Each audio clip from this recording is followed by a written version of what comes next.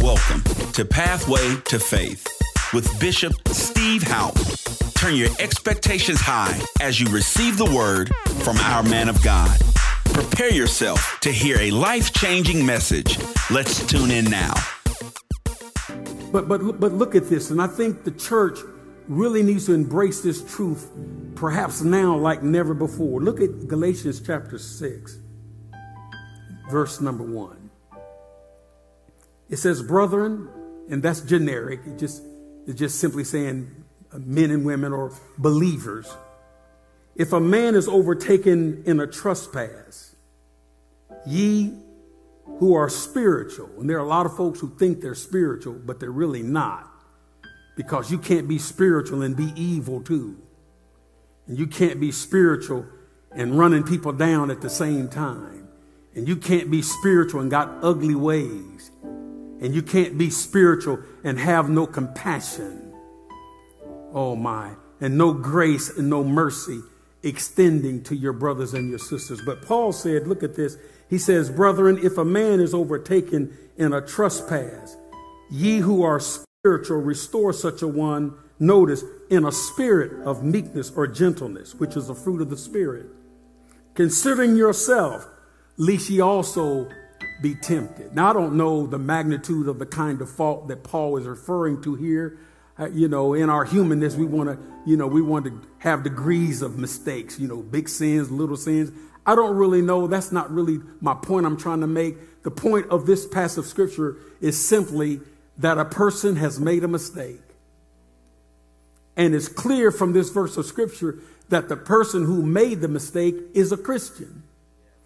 I shout over this because it also is emphatically clear that just because a Christian makes a mistake, they don't lose their salvation. That's good news for somebody. Just because you slipped and you failed, you made a mistake, you made a blunder, it does not eradicate, it does not erase your salvation. Glory to God. Or none of us would make it. But Paul says this to the church in Galatia. Later on he said, "Oh, foolish Galatians, who have bewitched you? You started out in faith and something got in and you went back into works again." But here he's talking about a child of God who has made a mistake. And so obviously there were people in the church, instead of restoring the brother or the sister who had fallen, they were somewhat arrogant about it. Like, look what they have done. I wouldn't dare do anything like that. Well, it's a dangerous thing to say what you wouldn't do, because we all have the potential of doing anything without God's hand resting on our lives. And so I just want to put that out there today. It's not the message, but I want to put that out there because there are a lot of people in the body of Christ who have made some serious mistakes over the past few years. And the devil has just been browbeating them that somehow they have fallen out of the favor of God. And I want you to know, my brothers and sisters, tonight, you may have fallen out of favor with man, but you have not fallen out of favor with God. And so you be encouraged tonight. And so Paul says to the church, he says, when someone stumbles and they fall, notice what he says. He said, restore. That means you don't kick them and you don't beat them down. And you don't run their name through the mud, through the community, because you want other folks to think ill of them. Paul said, restore them. Notice how he said, and restore them in an attitude or a spirit of meekness. Why? Realizing that if it was not for the grace and the mercies of God, that could be me. Hallelujah. There's another law that says, whatsoever man sow, that shall he also reap. And you'll never know. One day you may need somebody to extend mercy and grace to you. One day you may need a believer who is strong in the Lord to reach down with a hand of tenderness and not kick you in the mud, but pull you out of the mud and take the word of God and wash you off again and set you on the path called straight and tell you what God will tell you. Keep on walking forward. You have fallen, but get up and keep walking for Jesus. And that's the word for somebody tonight. If you have fallen and you've acknowledged that you have fallen, then repent for the thing that you embraced that caused you to stumble. But now that you have repented, get up, glory to God, and believe the power of God, amen, will engulf you again, and you keep walking for Jesus. For there's still great things that God has for you to accomplish for the kingdom of God. So be restored tonight, my brother. Be restored tonight, my sister. Man may be mad at you, but God is not mad. Glory to God. Man may be throwing stones and bricks at you, but God is extending a hand of mercy and grace to you tonight. Hallelujah. And your hand in God's hands, you're well able to make it to the other side. Won't you bless his name? Hallelujah. Glory to God.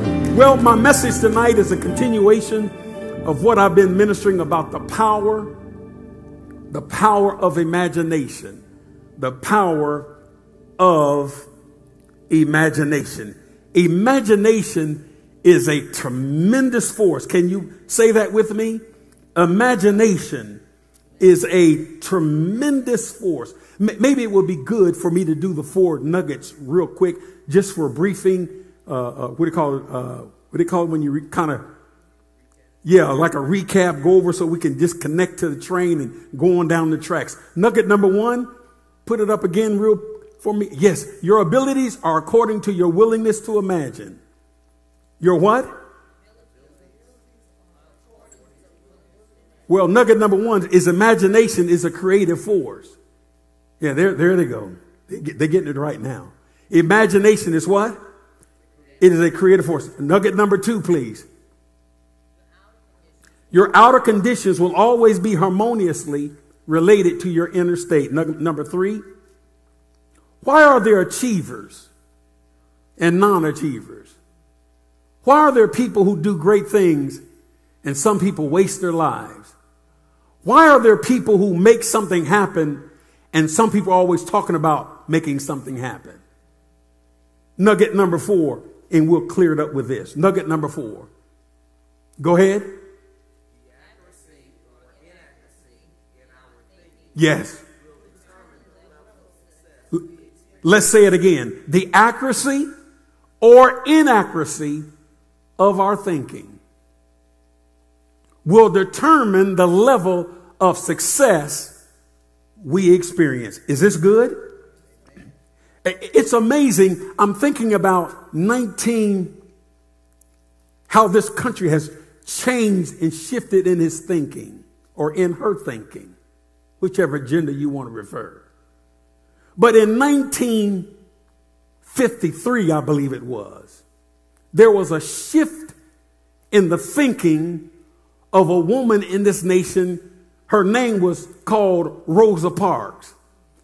And one day, she decided that I've been walking to the back of this bus for I don't know how many years.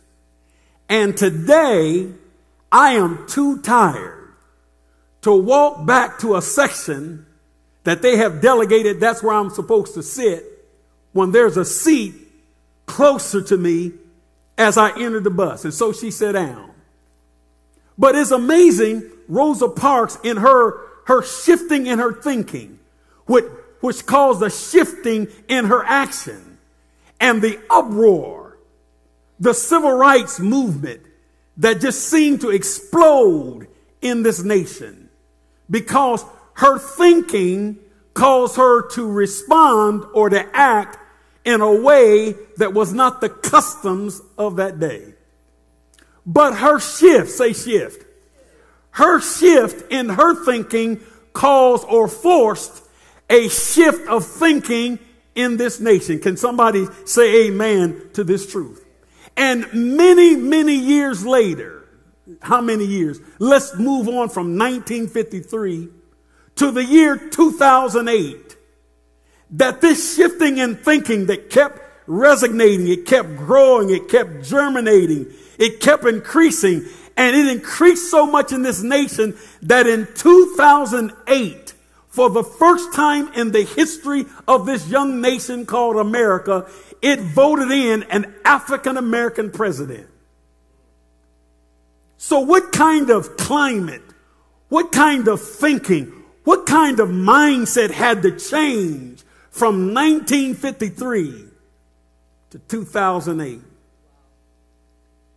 And if you will begin to entertain that thought, then you will begin to understand what I'm trying to get you to receive tonight about the power of your imagination. Rosa Parks imagined sitting on a bus, riding and sitting in any seat she wanted to sit in. But unbeknown to us, there was a young boy who was born in the state of Hawaii who dreamed one day that he would be the president of the United States. And though years passed and it looked outwardly like it was impossible, many Americans thought that we were in a dream world in 2008 when someone stood behind the rostrum and declared that the next president of these United States of America, and then his name can you imagine how the thinking of this nation had to change from John Doe to Barack Hussein Obama? Why was this possible? Because someone imagined, someone believed, and someone acted upon what they were believing on the canvas of their imagination. And look what it produced. Somebody ought to say amen to this truth. Now let's go to our foundational chapter and verse for these lessons of the power of imagination. Let's go to the first book of the law. We won't stay long because we've been there on every session. But chapter number 11, the first book of Moses. And let's look again at verse number 6, Genesis 11, verse number 6. If you're there, say amen. Now look at this, verse number 6 again. We've been here, but let's look at it again. And the Lord said, indeed, the people are what? The people are one, so they're unified. And they all have one language. And this is what they began to do. They catch this next verse. Now, nothing that they purpose or imagine to do will be withheld from them. Did you catch that? God says nothing that they purpose or imagine to do will be withheld, come on, from them. Who said that? God said, whatever man has purpose in his heart to do, whatever man has imagined in his heart to do, God says nothing will be able to stop them from accomplishing it. Then we read on to the next verse. God says, come, the council, the Trinity, let us go down there, confuse their language, that they may not be able to understand one another's speech. Look at this next verse. So the Lord scattered them abroad from there over the face of all the earth. And they what? And they ceased building the city. Ooh, God came down and confounded their language, and the building stopped moving forward. The building project stopped. Glory to God. And the devil is the same today. The same today. He will take what God has given you that is supposed to propel you to your purpose and your destiny. Your imagination is a powerful thing, but if you don't guard your mind, Satan will get in and you'll use that awesome, unexplainable power, not for the glory of God, but you'll use it in a satanic and an ungodly way. And so what these people were doing, they were endeavoring to build a city, a tower. They were trying to build their own security. And the reason they were endeavoring to build their own security is because they had allowed their imagination to be captivated by the enemy.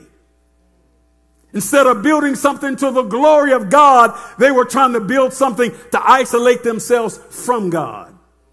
Are you all listening to me? But the point I want to make to you today is notice that this is after the fall of Adam and Eve.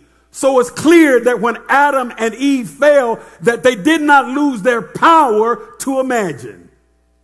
And today, we have not lost our power to imagine. The question becomes, who are we using our imagination for?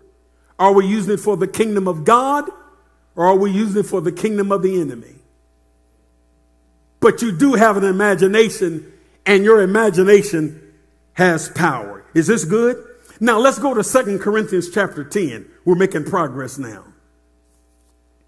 2 Corinthians chapter 10. I feel some of you in the E-Church who are watching me by streaming, I can feel you pulling on me, and it's a wonderful thing.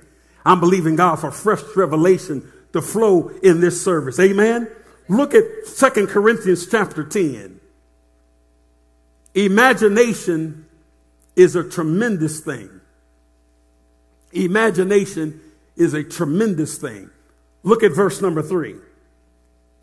For though we walk in the flesh, we do not war according to the flesh. For the weapons of our warfare are not carnal, but mighty in God for the what? For the pulling, come on, for the what? For the what?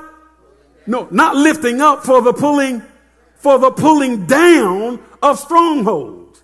Not pulling up, but pulling down. Well, where do you pull it down from? And where's the stronghold at? Because you can't pull it down if you don't know where it is. So where is the stronghold? Where is it located? Because you can't pull it down until you know where it's located. But the word of God says that we're to pull down every stronghold. We're to pull it down. Look at the next verse. It says pulling down every stronghold. Look at the next verse. Verse 5.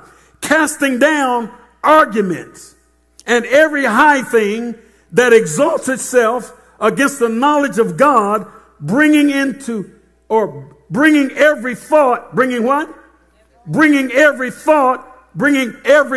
Imagination is birthed out of thought.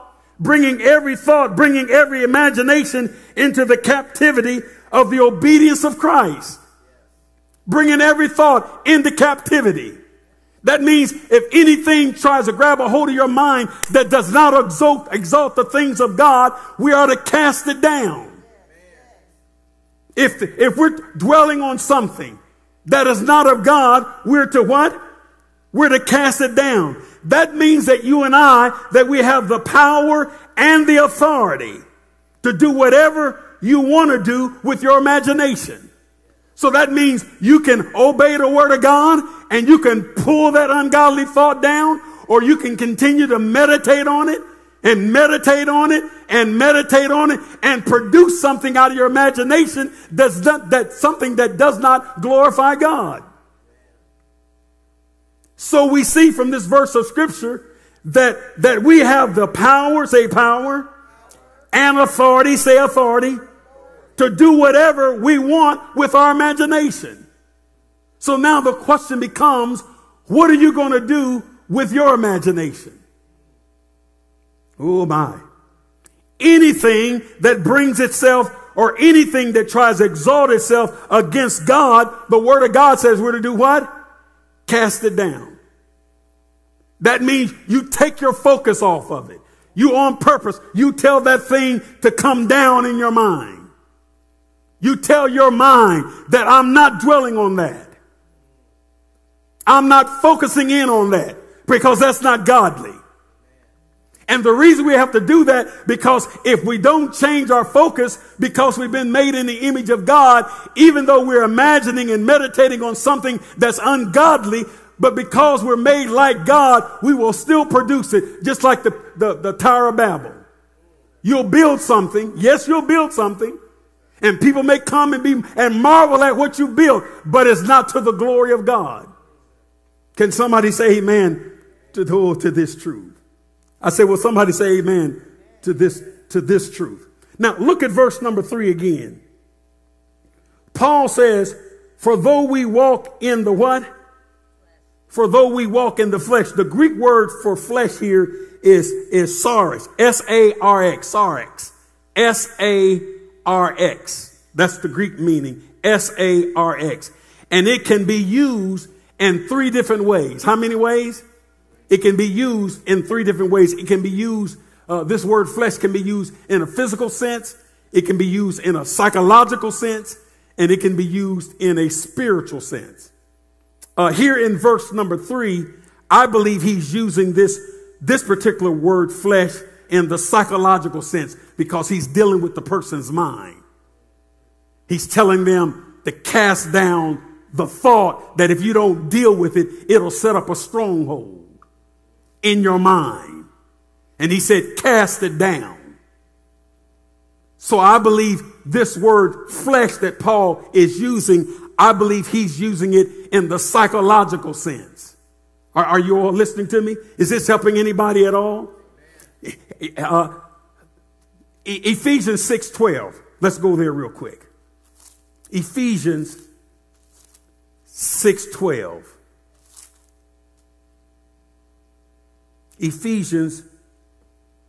Ephesians chapter 6, verse 12.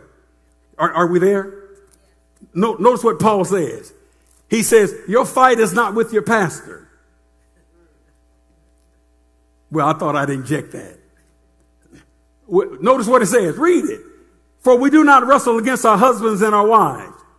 I thought I'd inject that. Your fight is not your neighbor.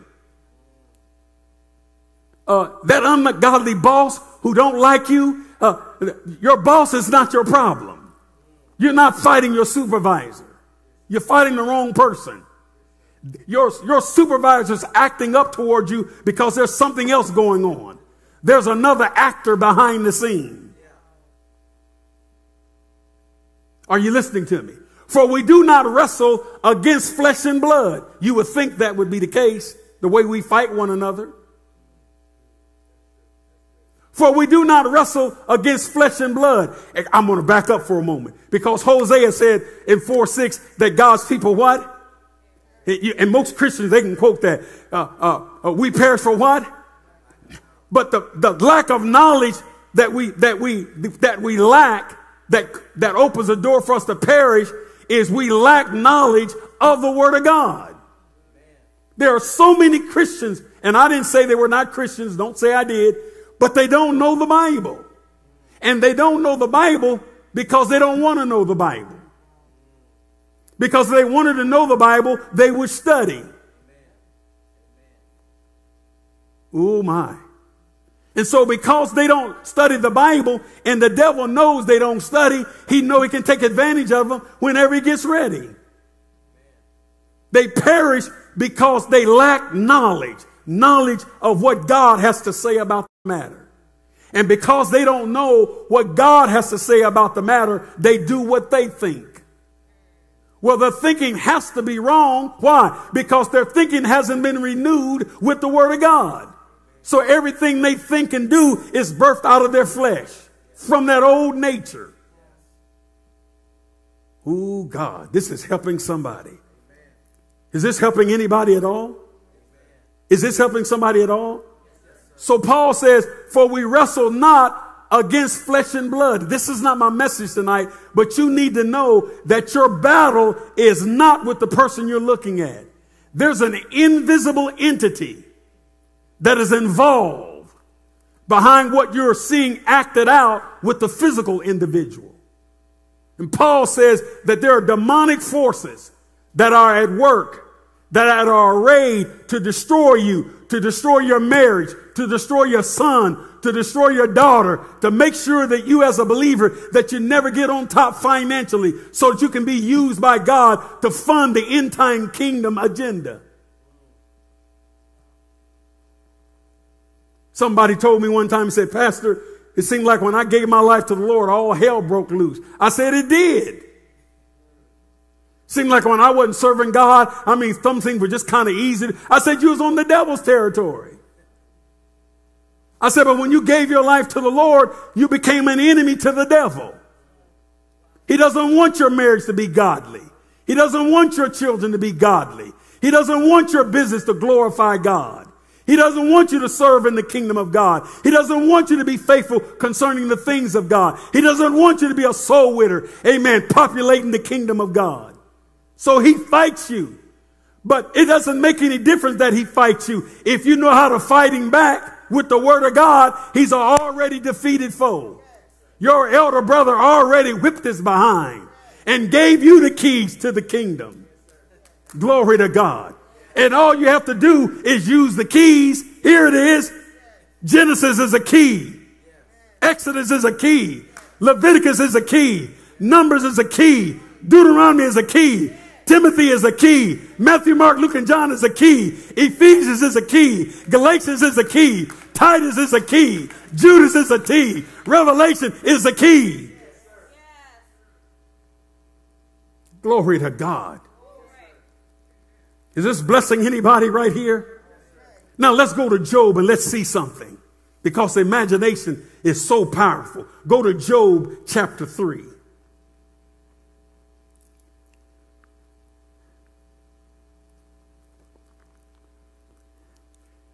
And if you're believing God for a job, just spell it J-O-B. Look at Job chapter 3. Look at verse 25. I think that's what I want. Yes. Look at Job chapter 3. You there? Look at verse 25.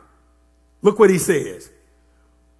For the thing I greatly, come on, talk to me. Come on, E-Church, I can't hear you in your living room. For the thing I greatly feared has come upon me. And what I dreaded, come on now, it's happened to me. Verse 26. I am not at ease, nor am I quiet. I have no rest. For what? For trouble comes. Now wait a minute. Look what the verse said, verse 25. Look at this. Job said, for the thing I greatly, come on. Why was he in fear? There was nothing to fear. Where did he get it from? Come on, people of God. Where did he get it from? There was nothing to fear. He was a blessed man. Why was he in fear about trouble coming? God didn't say trouble was coming. Come on, let's stay with the text. God didn't say trouble was coming. Job said, the thing that I greatly feared has come upon me, and what I dreaded has happened to me. Job had no apparent reason for believing that evil times were coming. Just like some of you, because you're hanging around these negative talking people who are telling you, one bad incident after the next bad incident, and this always happens to me, and if you turn this way, this always happens, and they done filled you with all this doubt and all this unbelief in your mind, and now you standing around with your blessed self, but you're looking for trouble to come. You're looking for something to come that God didn't even say was coming. Then somebody who don't know the Bible will say, if you just live long enough, trouble will find you. It won't find me. I'm blessed. It might come to your house, but it's not coming to my house. God has built a hedge of protection around me and my family. And even if the enemy does show up, the Bible says when he comes in like a flood, God will lift up a standard. I'm not looking to fall into trouble. I'm looking to be protected by God. Glory to God. But notice, Job said this. God didn't say it. Job said, this thing I greatly feared has come upon me, and what I dreaded has happened to me. Well, where did it happen? Listen, saints, before it happened in his actual physical life, it had to happen in his imagination. And why was he imagining something, trouble in his mind, when God didn't say trouble was coming? He did not guard his mind, his imagination. And notice, because his imagination dwelt on trouble, guess what happened? I said, guess what happened? And that's what's happening to your life right now. You are drawing into your life what you're meditating on. You know what? I'm always getting in trouble. And you're going to always keep getting in trouble as long as you're talking like that. Ooh, Jesus. I mean, everything's going good, but you're looking for trouble. You're going to find it. No, I'm not looking for trouble. I'm looking for blessings. I'm looking for healing. I'm looking for deliverance. I'm looking for favor. I'm looking for grace. I'm looking for blessings. I'm looking for increase. Glory to God. I'm looking for expansion. Glory to God. I'm looking for more. Hallelujah. I'm looking for another mountain to conquer to the glory of God. I'm looking to go forward, not backwards. I'm looking to go higher. Hallelujah. So what are you looking for tonight? What are you imagining on the canvas of your imagination of what your future is going to be? My future is not going to be trouble. My future is going to be blessed. More blessed then than it is now. I'm on my way right now to greater blessings. Blessed, come on, say blessed. Blessed, come on, say blessed. Blessed to be a blessing. Hallelujah to Jesus. So this fear with Job, notice it originated in his mind. This fear that Job had to tussle with, it originated where? It originated in his mind area. Let's look at this. Let's go to, I want to look at 2 Timothy. Yes, 2 Timothy, real quick. 2 Timothy. 2 Timothy chapter 1. 2 Timothy chapter 1 verse 7. You there? Ready? 2 Timothy chapter 1 verse 7. 2 Timothy chapter 1 verse 7. Look at this. For God has not given us a spirit of fear. I cast the spirit of fear off of you right now. And I have a right to cast it off because God didn't give it to you. And if God didn't give it to you, as a child of God, I have authority and power to make it move out of your life. You don't want it. I don't want you to have it. And God didn't give it to you. So it got to go. And in the name of Jesus, right now, just stop being fearful. Because God's got you covered. Somebody need to say that. In the name of Jesus, I stop right now of being fearful because my God got me covered. Ooh, Jesus. For God has not given us a spirit of fear, but of power and love and of a sound mind. Oh my. A sound mind means a disciplined mind. A sound mind means a disciplined mind. That means that you don't allow your mind to just wander off. You make your mind focus on the task of God that is at hand. You don't allow your mind to wander. You can stay focused. Because a sound mind means that you're disciplined. I can stay focused with the task that is at hand. I can do it and not allow my mind to wander all everywhere and not focus on what I need to do. Why? Because I have a sound mind. Somebody say, I have a sound mind. A sound mind means discipline. Your imagination comes out of your mind. Your imagination comes out. I wrote something down and I want to make sure you get it. I wrote this down because I thought it was important. Because your imagination comes where? It comes out of your mind. And your mind has four major elements. There's four major elements of your mind. The first major element of your mind is thought. Thought comes out of your mind.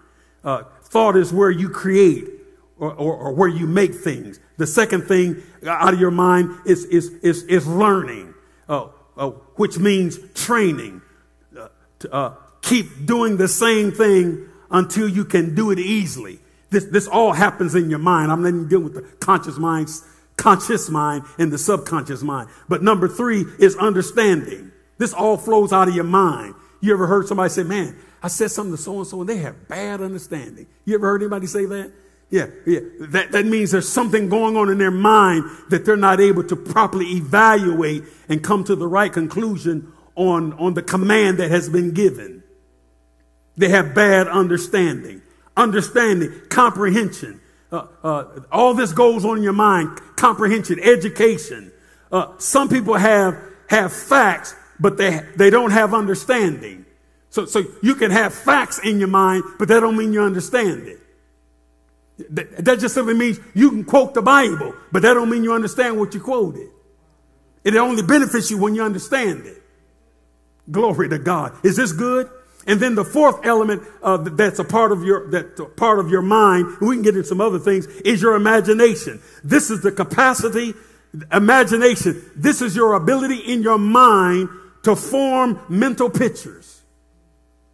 Good God of mercy. Don't ever let the devil stop you from forming mental pictures in your mind about what your future is going to be.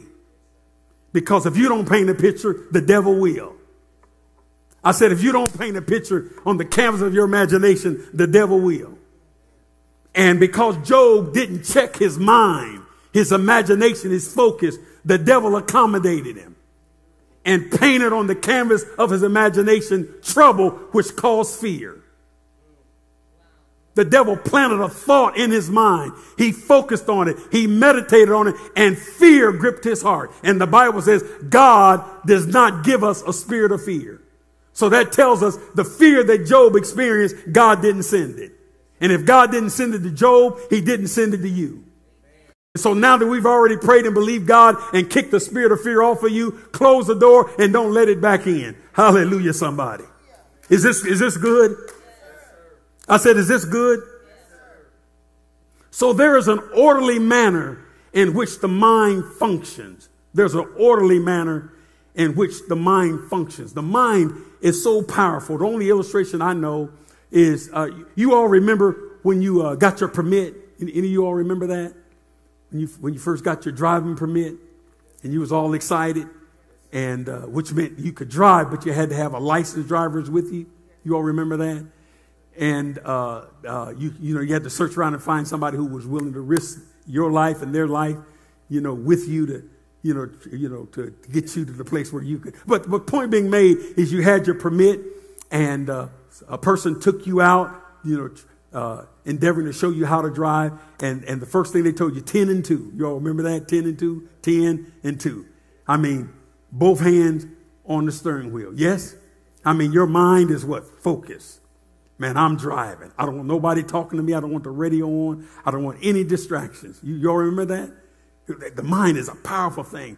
And I mean, and you're driving and you're coming to the stops, to a corner, and you completely stop. Remember that? Remember when you used to completely stop?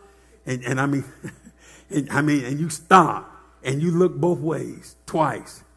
You made sure your blinker was on, or if you kept straight, you made sure everything was clear. You all remember that? And then you eased on off, 10 and 2. 10 and 2. You don't want nobody saying that. You don't want any distractions. If there's somebody in the back seat, you want them to be still. Because you what? You focus, because your mind, the way it works, your driving hasn't moved yet from your conscious mind to your subconscious mind. And so we come back 6 months later, same person, same car, and now you're driving with one hand. Huh? Radio's on, blasting, talking on your cell phone. I mean, you got it going. As a matter of fact, sometimes you arrive at home and you don't remember how you got there. He's like, man, I don't even remember turning. I don't even remember getting off the interstate. Why? Because everything is functioning out of your subconscious mind. Yeah. Are you listening to me? Jesus, your imagination, your mind is so powerful. If you make a decision that you're going to bombard your mind with the Word of God, the Word of God itself will burst something in your spirit. The Word of God will speak something in your soul that will cause you to create something that the world has never seen. I shared in former lessons, it wasn't long ago that we in this country were riding horses and buggies. And now we're driving cars. And we haven't been driving cars that long. Now people are flying in planes. The Wright brothers, when they got off in the air, they were just flying for a few seconds. Now people are flying for hours at a time. Just go up in the sky and stay up there for hours. Take off in America and stay up in the sky for hours and land in Japan. Why? How did this happen? How do we get from buggies to flying in the sky? We don't only fly in the sky, we eat up there. We watch movies up in the sky. Not only do we fly, we're putting people on the moon. Somebody imagine that. And I shared with you before about the Jetsons. In 1962, the Jetsons, that program, there it is, you see it? And little did we know that program, are you ready for this? The Jetsons program was predicated, now listen, they ran it only 1 year in 1962. But that program was futuristic, and it was the only one of its kind at that day. And the Jetsons came on the air in 1962, but what they were showing the audience was something that they had envisioned for 2062. So they were showing something to us in 1962 that had a 100-year date on it. In 1962, the Jetsons were talking on phones that they could see the person. They were dropping off their daughters as they were flying over to school. I forget her name. Judy. They would fly over to school and drop Judy down through a hatch to her school. And then keep on flying and drop Elroy. Drop him off. Then they had a dog. Astro. Come on now. And they were showing this movie in 1962. But what they were showing you was a picture of what they had imagined that would be going on in the world in 2062.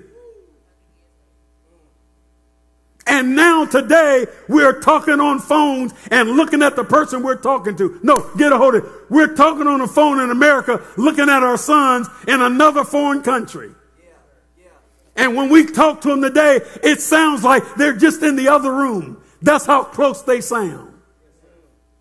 And the Jetsons, whoever, I don't know who was the producer of the movie, but just think with me for a moment. The producer of the Jetsons, his mind on the canvas of his imagination was 100 years ahead of 1962. So he was envisioning something that haven't even been made yet, but he saw it. He envisioned on the canvas of his imagination. He saw phones that people could talk to or talk with or use and see the person they were talking to. He saw 100 years later where families would own their own personal jet that would fly them around the city. And in 2022, we pretty much have done everything on the Jetsons but the plane part. And this man saw it 100 years down the road. That's why I ask you today as I close, what do you see? Job saw trouble. Job envisioned trouble. He had to envision it because God didn't tell him he was going to get in trouble.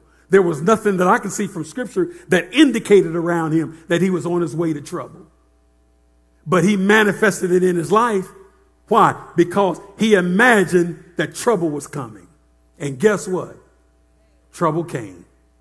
And I'm telling you today, your life and my life is a sum total of what we're believing God for. As a man thinketh in his heart, so is he. And as your thoughts remain, so does your life remain.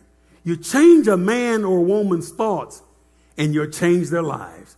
That's what we're endeavoring to do, to take the word of God and put off that old man and put on this new man who have the mind of Christ. Hallelujah. We're no longer ignorant, but we're learning. We're learning the word of God. We're becoming more and more knowledgeable in the word of God of who we are and what we can do and what we can have. In the name of Jesus, I declare defeat will never be a part of your life again, because you're meditating, you're envisioning, you're imagining a better life. You're imagining a better future. Glory to God. You're envisioning and imagining great and mighty things that God will do in and through your life to make a mark in the earth that cannot be erased. In Jesus' name. Do you believe that? Do you receive it? Well, give the Lord a praise and thank him for the word tonight, if the word blessed you in any way. Hallelujah. Wow, what an amazing message. Thank you for listening to our Pathway to Faith broadcast.